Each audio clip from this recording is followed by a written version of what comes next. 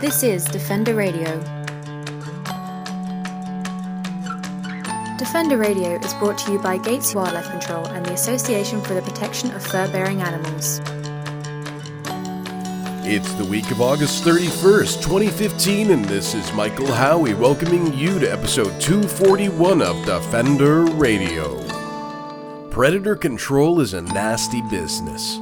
Millions of animals are killed each year around the country to protect livestock, ecosystems, and, depending on who you listen to, children. The problem with this entire system of treating predators as the bad guy is that we're missing the biggest and the baddest of them all. Us. In a peer-reviewed paper published in the journal Science, researchers from the Raincoast Conservation Foundation, University of Victoria, and the Hakai Institute pulled data from hundreds of studies worldwide to confirm that humans are dangerous super predators. To dive into how human actions are impacting fish populations, carnivore and herbivore relationships, and even changing the very course of evolution before our eyes, Defender Radio was fortunate to be joined by Raincoast Science Director and Hakai Raincoast Professor at the University of Victoria, Dr. Chris Darramont. Before we get into the bones of this study, can we talk about what a predator is? Just your regular predator in the wild. What role do they fill in an ecosystem, generally speaking? So in general, in the wild, we define a predator as any animal that kills another animal for food.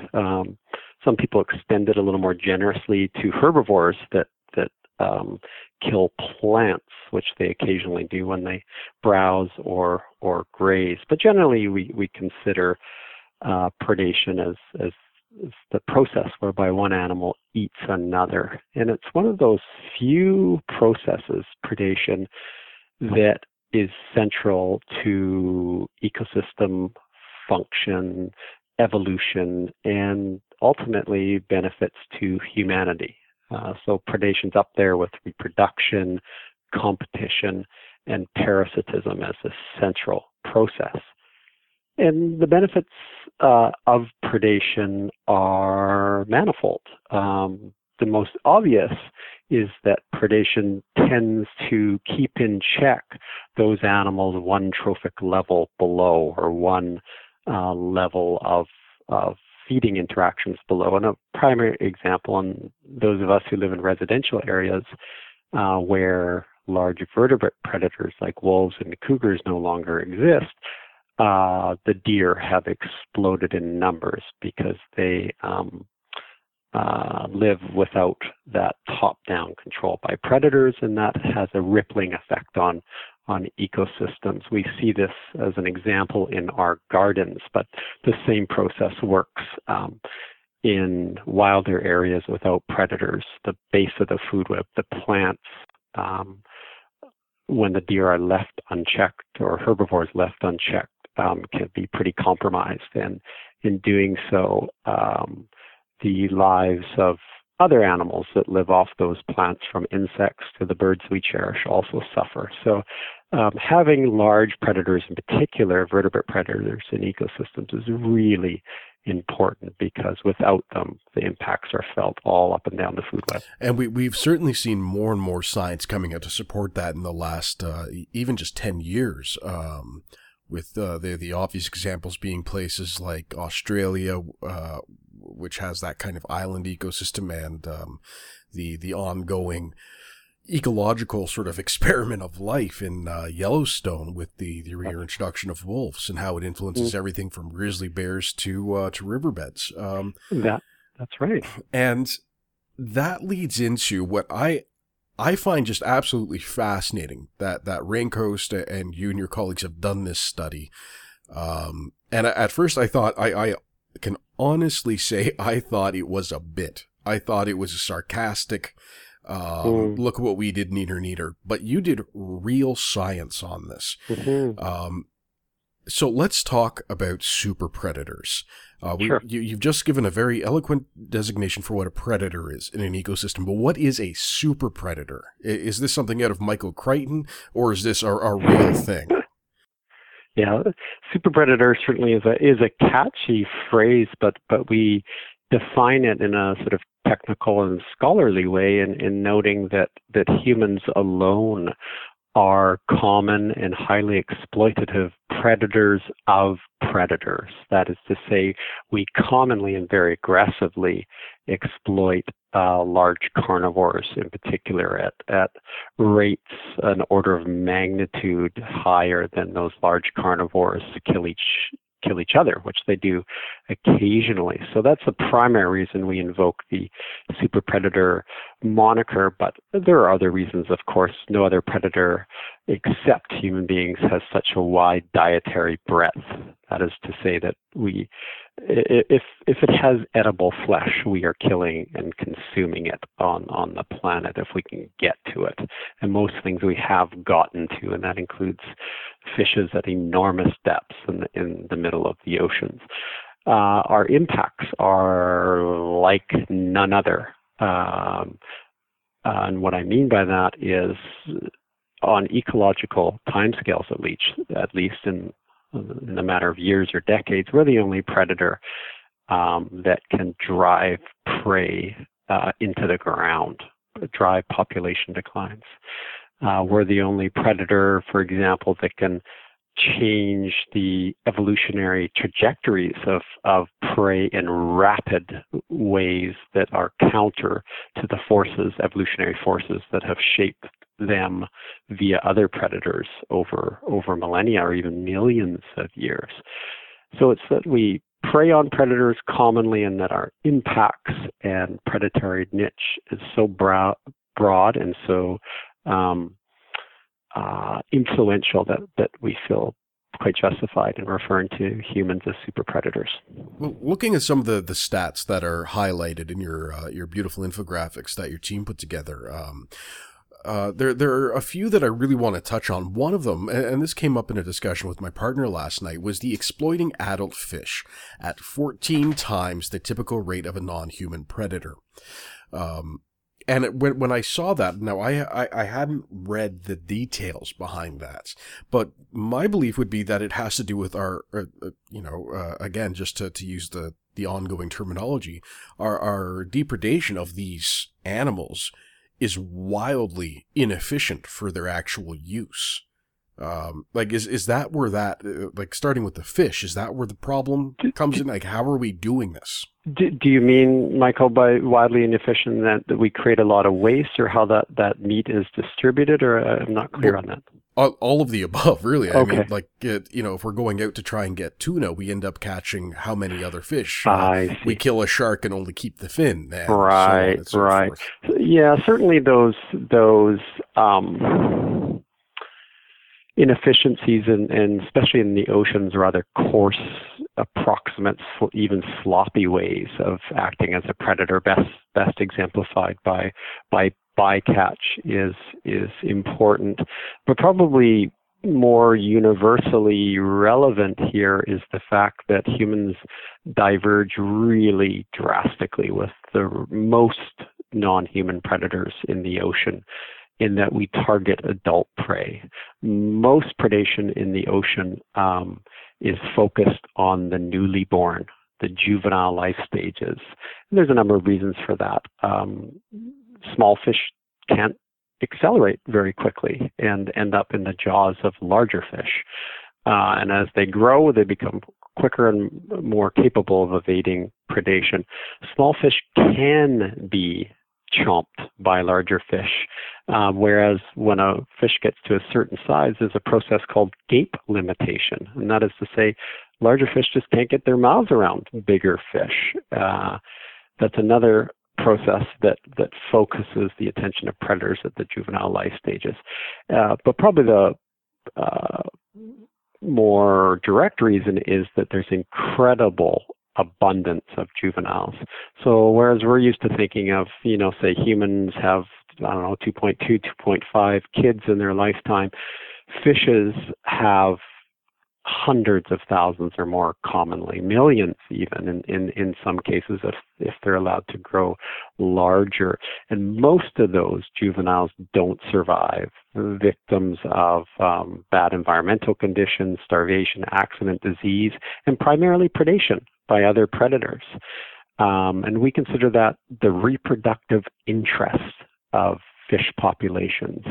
And it's not to say it's expendable, but that's where the surplus is in nature, and that's where almost all predators make their living. Let's contrast this with human beings. In most, but not all cases, we target large individuals, and we consider that the reproductive capital. These are the big baby-making machines of the fish world, especially the larger females that will have way more eggs and much higher productivity than the younger females. That's what we target. And in doing so, we're drawing down that reproductive capital. And it's that, in particular, divergent behavior that has set up the context for some pretty excessive overexploitation in our oceans. Okay, and I am no fish expert. I know I was never a big fan of it, unless it was deep fried and covered in ketchup. But when we start talking about mammalian carnivores, which is something I have a fair bit more knowledge of, and again, you've got stats here that human superpredators kill adult carnivores at 9 times the typical rate at which carnivores kill one another. And kill adult carnivores at 4 times the typical rate they kill herbivores. So I'm trying to think of how to phrase this really appropriately, because there's so many sort of crossovers in this entire subject matter, and that's what I find so fascinating about it all. But if we stick at the very basic level of necessity of the wild. So if we've got a pack of wolves, they go out, they take down a deer. That's what they do. They eat that deer, but they take the one that is most easily caught, I guess, which is also sort of a role in evolution. So are we as humans, by going after the larger animals, impacting more than just the numbers? Because again, if you go after large females or large males which are reproducing, you're going to impact the ability to reproduce, obviously increase population, but are we also impacting the ability of these animals to learn and grow and thrive, and thereby even, impacting evolution in the long term? Yeah, you mentioned a couple things that are relevant. Absolutely. When human hunters target larger individuals in populations, they can have a couple of effects. They can remove larger, older, more knowledgeable animals that, particularly in social species, have knowledge that they could pass on to younger individuals in the population. The other implication is animals that are, well, for lack of a better word, and actually it's an appropriate word, persecuted, not for food, but rather for competitive or trophy reasons, animals like wolves. Their age structure is reduced. That is to say that the probability of any one wolf living past 3, 4, 5 years of age is very, very low. You just don't get those old matriarchs and patriarchs anymore. So you have a bunch of essentially teenagers running around a landscape, and those teenagers are, evidence has shown in wolves, in cougars too, actually, that they're the animals that are more likely to engage in human wildlife conflicts. So there's another potential behavioral implication of targeting large, older animals, or even simply targeting too many animals so that no one animal can live more than a certain age. You mentioned evolution, and that's certainly relevant here. There's an emerging scientific literature that shows that because of humanity's high exploitation rates and very narrow phenotypic targets, that is to say, we choose phenotypes or body sizes, for example, that are large and fast-growing individuals, we give a selective advantage, an evolutionary selective advantage to those fish or other animals that grow more slowly and that reproduce early, because they're the ones that are not subject to our high harvest. So what that does, in a relative blink of an eye on evolutionary timescales on the order of decades, is this has created smaller fishes. This has created fishes that reproduce at younger ages. This has created smaller horn sizes in bighorn sheep, and the list goes on. So our impacts can be behavioral, ecological, and evolutionary. We'll be right back after these words from our sponsors. You're listening to Defender Radio. First, they tear a hole in your roof. Then they get in, destroying your insulation, chewing your electrical wiring. Raccoons and squirrels are eating away at your biggest investment, your home. I am Brad Gates of Gates Wildlife Control. Don't wait any longer. Call Gates Wildlife Control. We'll humanely get them out and keep them out. We will come to your house and provide you with a no-obligation free estimate.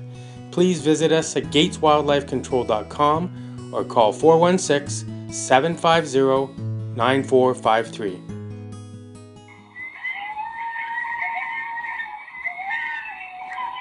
Have you ever heard a coyote sing? Did you know that coyotes are also called North America's song dogs? They communicate through unique howls, yips, and barks. At Coyote Watch Canada, we're committed to fostering peaceful coexistence for communities and their wildlife neighbors by building compassionate wildlife communities, one community at a time. Please visit us at coyotewatchcanada.com for more information and tips about this amazing keystone species. Beaver dams help clean water, promote songbird diversity, encourage fish populations, and create better soil and a cleaner environment. Beavers are good for Canada, but will we be good to them? Find out more at furbearerdefenders.com and give a damn about beavers. This is Defender Radio. We're back with more of our in-depth interview on the latest research about humans, the world's super predators, with Dr. Chris Darrimont. I'm fascinated by the entire concept of evolution, particularly because I'm not a scientist, I'm a journalist, and because I am a science geek, and I have way too much time on my hands after hours, so I constantly play in my mind with all the what-ifs in a vapid attempt to write fiction. And one of the things that I really wonder about is mesopredator release, which my understanding of which is when predators are removed, mesopredators, which I guess you would call tertiary predators or sort of second-level predators. Yep, that's right. Their populations, which are ordinarily controlled not necessarily through a direct action of a top-order predator, but simply by their presence or resource competition, are allowed to expand. And that's where we're seeing animals ranging from coyotes to foxes to raccoons to skunks. That's right. Really changing populations and eventually behaviors. And I think the urban coyote and the urban raccoon are probably two of the most fascinating ones to look at in that regard. Now, this is something that, again, sort of we can sit now in 2015 and say it is a result of these decades of mismanagement and change to the landscape and this and that. But is there any way we can take what we've learned from those changes and apply it to future policy, apply it to how we're managing wildlife today? Yeah, I mean, as humans, we're in theory blessed with this incredible capacity to learn from our previous mistakes or accomplishments, and the wildlife management literature or history is in fact littered with many mistakes. And one of them, of course, is the removal or declines of large carnivores in many parts of the world, which has allowed these mesocarnivores, as wonderful as they are in tax systems, serving a very important role, but they have expanded to population sizes that have impacts on on things like native songbirds, and in turn, vegetation. So the best wildlife management policy would be designed to keep all levels in the trophic web intact. And of course, the biggest challenge there is at the level of the large carnivore, with which humanity has not had a good relationship, because our niche, I guess, are foods that we both target as hunters or livestock growers, for example, put us in direct conflict with one another, and probably actually spinning off from that, there's a culture of fear and mistrust, and in many places hatred for these animals. So the best thing we can do to achieve a new relationship with large carnivores is to cultivate tolerance for them, and that may take many forms, from compensation to livestock owners who are otherwise tempted to persecute nearby wolves, to helping them shape better guardianship practices with their flocks or herds, to educating people in the city and in the rural areas about safe protocols for living or working in carnivore country, etc. So in that regard, there's lots of work to do. I'm particularly optimistic about another dimension of tolerance for carnivores, and that is creating and sort of boosting our collective signal in terms of our compassion for them. So why I'm optimistic is because of the Cecil case, which has shown to me and probably many others this global moral outrage that killing an animal like a large carnivore, not to eat, not to put food on one's table, but to feed one's ego, is clearly not something that most of society is willing to grant social license for. And I think we might be seeing a bit of a tide turning now. So that sort of sport hunting of large carnivores will hopefully be a thing of the past. I also have been, like everybody else, really that has an interest or is involved with wildlife professionally in any way. I've been following that case, and sort of all of the fallout and the spin out from it. And what I find interesting, again, so you have this vast study, and it truly is quite significant. It was drawn from over 300 other studies. That's right. Using meta-analysis. And, you know, you've got clear evidence here that we as a biological species are acting or behaving in a manner that is not good for the ecosystem. That's right. And is very likely not natural. That's right. We've got the ecological science that shows trophy hunting is bad for the population and bad for the ecosystem. But at what point can we say, so we've got two types of science here, and now we need the ethical arguments? And we've got some pretty big thinkers out there in terms of ethicists and philosophers working on this kind of stuff, particularly in the field of anthrozoology. That's right. How do we then sort of say, you know, yes, we've got the science to prove this point, and now we've got the ethics. So how do we sort of shift that conversation forward? I'm a big proponent of invoking change from the bottom up. So whereas some people might say, you know, we have the science and a clear ethical argument, let's go to the managers and really try to convince them that the science saying this is dangerous to do this to large carnivores is bad, your management science, and ethically it's not in agreement with most of society. And to some extent that can and does work, but it's much more likely to work when you have informed, inspired, and empowered electorate or society that can pressure decision makers at the political level that can instruct those managers to change policy. And there's, you know, flagship examples of that in wildlife and other, you know, social policy throughout North America and beyond. For example, in California, where I used to live, there was a referendum to end the hunting of cougars or mountain lions.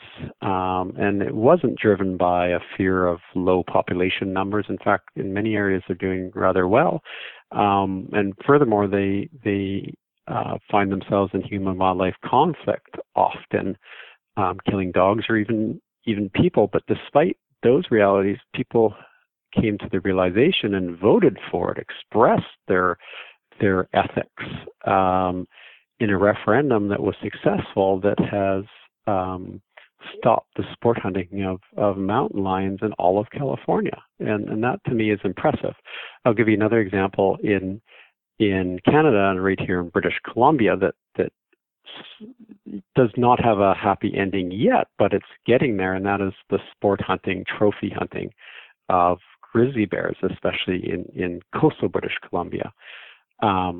There's been some enormous success already, and that is that Raincoast Conservation Foundation has bought out several guide outfitter licenses, which gives typical guide outfitters the exclusive rights to bring foreign hunters, non-BC resident hunters, into exclusive territories to kill carnivores. Raincoast has bought those, exercises that license, and brings out clients, hunters, so to speak, but they shoot these bears and wolves again and again, but with a camera, not a gun. And so that has shut off about half of the grizzly bear hunting in about half of a massive 60,000 square kilometer area. Where I think the rest of the solution lies is with Indigenous people of the area. This is untreated land in Canada. Most of Canada is under treaty relationships, contracts, so to speak, between Indigenous people and Canada. On the West Coast, there are no treaties, and these people have never given up their land or their right to their resources, and have a real legitimate claim and jurisdiction over those resources. And they've made it quite clear in formal expressions of trophy hunting bans that behavior is no longer permitted in their sovereign territories. And the provincial government of BC, being believes that they are, I'll be honest, have sought to ignore that to the best extent possible. But my feeling is they can no longer ignore it for a host of reasons. Number one is that the polling data in British Columbia, some independent third-party polls, in large part owing to the efforts, educational efforts, outreach efforts by Indigenous people, have shown that about 90% of British Columbians, including hunters at about the same rate, do not support trophy hunting. And I can see why hunters don't support it, because the fringe hunters that are interested in trophy hunting, not for food, but to feed their egos, recognize the food hunters recognize that the fringe hunters, the trophy hunters, are giving them a bad name, that they're eroding an already fragile social license for hunting in British Columbia. There might be some economic reasons too why we might see an end to the rest of the trophy hunting in the area, because it's quite clear now that the money from ecotourism brings in much more money than does the killing of bears, and those two activities just can't exist side by side. Yeah, and Raincoast is the organization that did the very impressive economic study, in fact, showing that the photography or the ecotourism is significantly more profitable in the short and long term than trophy hunting is. That's right. That's right. Raincoast worked with some UBC, University of British Columbia economists, I think in 2003, to do that first analysis. And at that time, the ratio was 5-to-1, ecotourism revenue over hunting revenue, and that's direct and indirect revenue. There's a study out of Stanford last year, I guess, and that ratio has jumped up to 14 times the revenue comes in from the still burgeoning, growing wildlife ecotourism industry. And it's clear, despite what government biologists might want to hope, these activities just do not are not compatible. Well, that is to say that the populations that are hunted behave very differently from those that are free from persecution. And that most recent study was done with the Heiltsuk First Nations, I believe, which was a big part of their recent work, was showing we can do the science too. That's right. The Heiltsuk. All the coastal First Nations with whom we work at Raincoast are stepping up, investing in science that informs their resource management decisions that are made by drawing on both their own local knowledge from being on that landscape for 10,000 years or more, and as well as some of the new tools and techniques we can bring as collaborators. So they're behaving like governments, like sovereign governments, using evidence-based strategies to inform their policy. And I would say quite clearly that Canada and British Columbia should pause and take note of what legitimate, well-functioning governments are doing in coastal BC, because clearly BC and Canada has lost its way. Yes, I think that's quite clear to pretty much everybody except for members of certain governments. That's quite clear. And I please forgive me, and I hope the audience forgives me. I've been jumping all over the place in our discussion today, and I'm normally much more professional. But like I said, I love this study. I love this subject matter. So things keep popping into my head as I look back at my notes. Sure. One of the things that is often said is the need to control populations. And as you know, we work primarily on the trapping portfolio. So we frequently hear about, we need to, trap wolves to keep the populations in check so there's no disease. Right. And an argument I have tried to make, and again, without that scientific background, I'm really not qualified nor listened to when I say it. But to me, when you randomly trap animals from a population, and again, we'll use carnivores, we'll use wolves. One of the big threats to them is going to be disease when they overpopulate. But by randomly removing animals, could you in fact be increasing the odds of disease, because you're not taking into account any of those adaptable traits and the heritable traits of a strong immune system or a prevalence for avoiding certain types of illnesses? So could we be making things worse for some of these populations in our attempts to control them? We could indeed. I mean, I don't know if anyone in particular that has studied how random removals of individuals could increase or decrease the frequency or severity of diseases. But as kind of a general reflection, the more we monkey around in wildlife systems and try to play puppet master, the more, and particularly the more unexpected implications arise. I do know in herbivore populations that are subject to disease, and this links back to some of our earlier conversation today, when they are subject to predation by large carnivores, there is increased likelihood that diseases will be kept at bay in their frequency of erupting and the intensity once they erupt, because precisely large carnivores don't kill randomly. They tend to kill the newly born, the juveniles, and the nearly dead, the old, sick, or diseased, and in doing so can control disease. And I'm going to ask a question that is probably going to be wildly uncomfortable, but I like to make people uncomfortable from time to time. Sure. Try.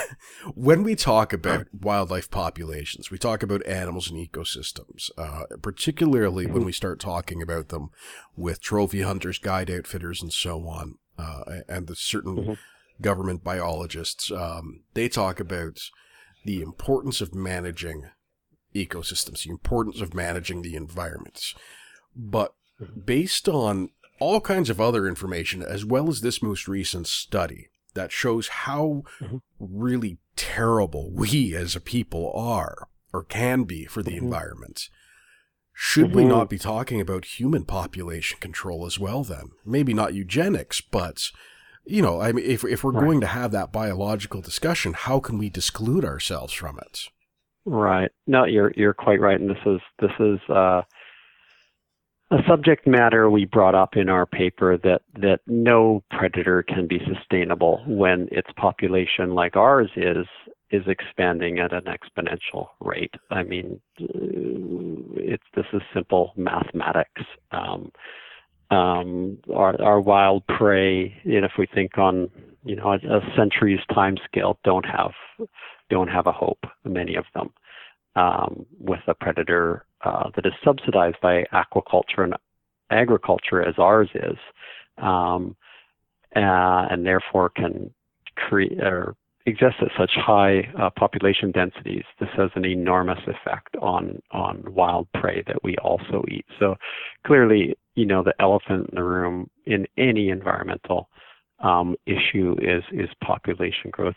Absolutely. And people have actually shown, and I say this as a father of two, that despite our best intentions, people with children wanting to reduce individual footprints of offspring, of children and families, there's only so much you can do without looking at the multiplier. That is to say, the number of people. That is to say, even our best efforts of reducing our footprint hardly makes a dent on our global footprint when our population is growing so quickly. So this seems like a intractable problem. People are of course thinking about this and working on it.